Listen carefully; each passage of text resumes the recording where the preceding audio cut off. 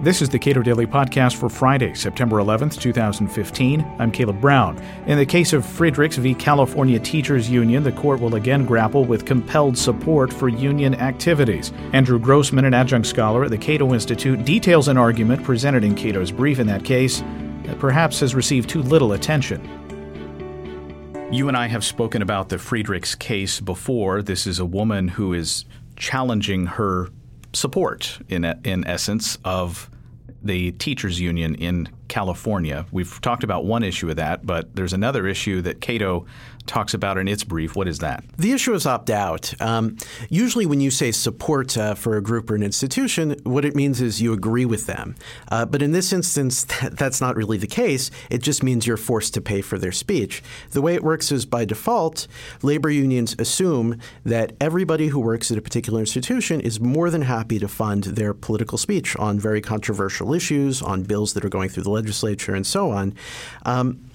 And only recently have the courts recognized that this raises serious First Amendment issues. So the Supreme Court has at least a little bit chipped away at this idea that it's acceptable for a union to automatically opt you in to their program, and then you have to affirmatively say, I want out. And the Knox case began to chip. What was the decision in the Knox case? Right. In Knox, you were dealing with a special assessment by a labor union, what they called an emergency political fund that was being used to combat certain referenda in the state of California. And the court said, well, this special assessment is so anomalous and so unlike anything we've ever seen before, we're going to go right back to first principles. And they looked at first principles and they recognized that a labor union's duty when it's administering its programs is to minimize the violation of workers' First Amendment rights. And when you've got this tension between the union who wants the money and non-members of the union who don't want to fund the union's speech, the benefit of the doubt always has to go to the person whose rights are at stake. Those are the workers. And the court recognized there was simply no basis to presume that the workers wanted to pay into this fund such that they could, such that in that instance they wouldn't have even had an ability to opt out from it. What is the question with regard to opt-in and opt-out precisely here? Well, what we've got here is the bigger question. Knox laid down the general principles, and now we're going to apply them across the board to everything. And so the issue is, on a year-to-year basis, when people decide that they don't want to be members of a particular labor union, that's a public sector labor union, do they have to take additional steps? Do they have to do something else each year and kind of run the gauntlet of union opposition and harassment to tell the union, no, I don't want to spend hundreds or thousands of dollars per year funding your political speech? Or is it going to be just like every other private associational group in the country where if they want your support, they ask you for it and you say yes? Now, the Mackinac Center in Michigan has been working on public sector unions for a long time. Of course, Michigan is home to Detroit, for a long time a very powerful state for union membership. And they have found, at least in their state, that the opt-out provisions in various union agreements are incoherent. They don't make any sense. They limit the point in time where you may opt out, and often it's very unclear when you are trying to opt out that when you check a certain box that you're actually even doing it. That's right. I mean, you ought to see the things that these people do.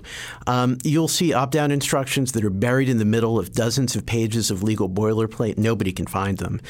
You'll see forms that are misleadingly put together, misleadingly arranged, so that there's a checkbox suggesting that you can join the union and yet decide not to fund its political speech, whereas in reality the box does nothing of the sort. It just shifts a few dollars one way or the other.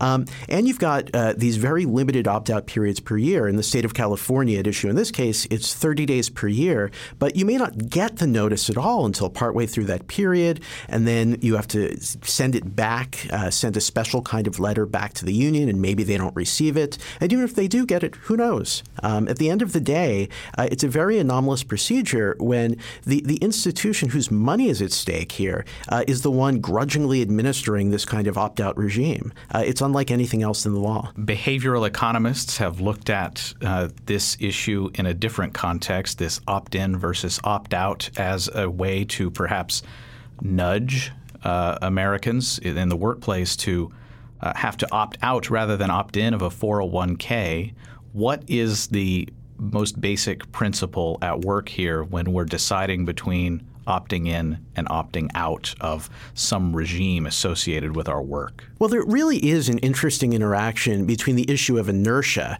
that so many people just stick with the status quo, whatever that is, and the First Amendment rights that are at issue here. And I think the best way that was explained was actually by a labor union that was defending in litigation its requirement that people who didn't want to support its political speech have to opt out every single year, even when they've done it for years and they told the union, I never want to support your speech. Why did they have to do it year after year? And the union's view was actually very plain spoken.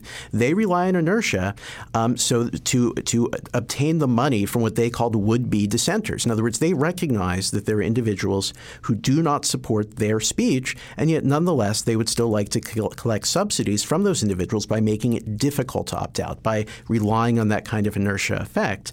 But you couldn't be more clear that what's going on in those circumstances is that they're throwing up an impediment to people's exercise of their First Amendment rights by making it difficult, by putting the risk that anything could go wrong on the worker whose rights are at stake here. And that's very unusual, and it's not something the court's countenance in any other area of the law. So what if a teacher discovers midway through the year that all this is going on and objects? I think this really highlights how offensive opt-out regimes can be. At base, you have somebody who's a state worker, and the state government is telling them they have to pay this money to a labor union. And a teacher, for example, in this instance, you might have a California teacher, might learn partway through the year that her money is going to fund speech relating to abortion, to gun control, to immigration reform, to a whole basket of very controversial issues. And she may disagree with the labor union on those issues. And if she goes to them and she says, I don't want to fund these issues, well, she's out of luck.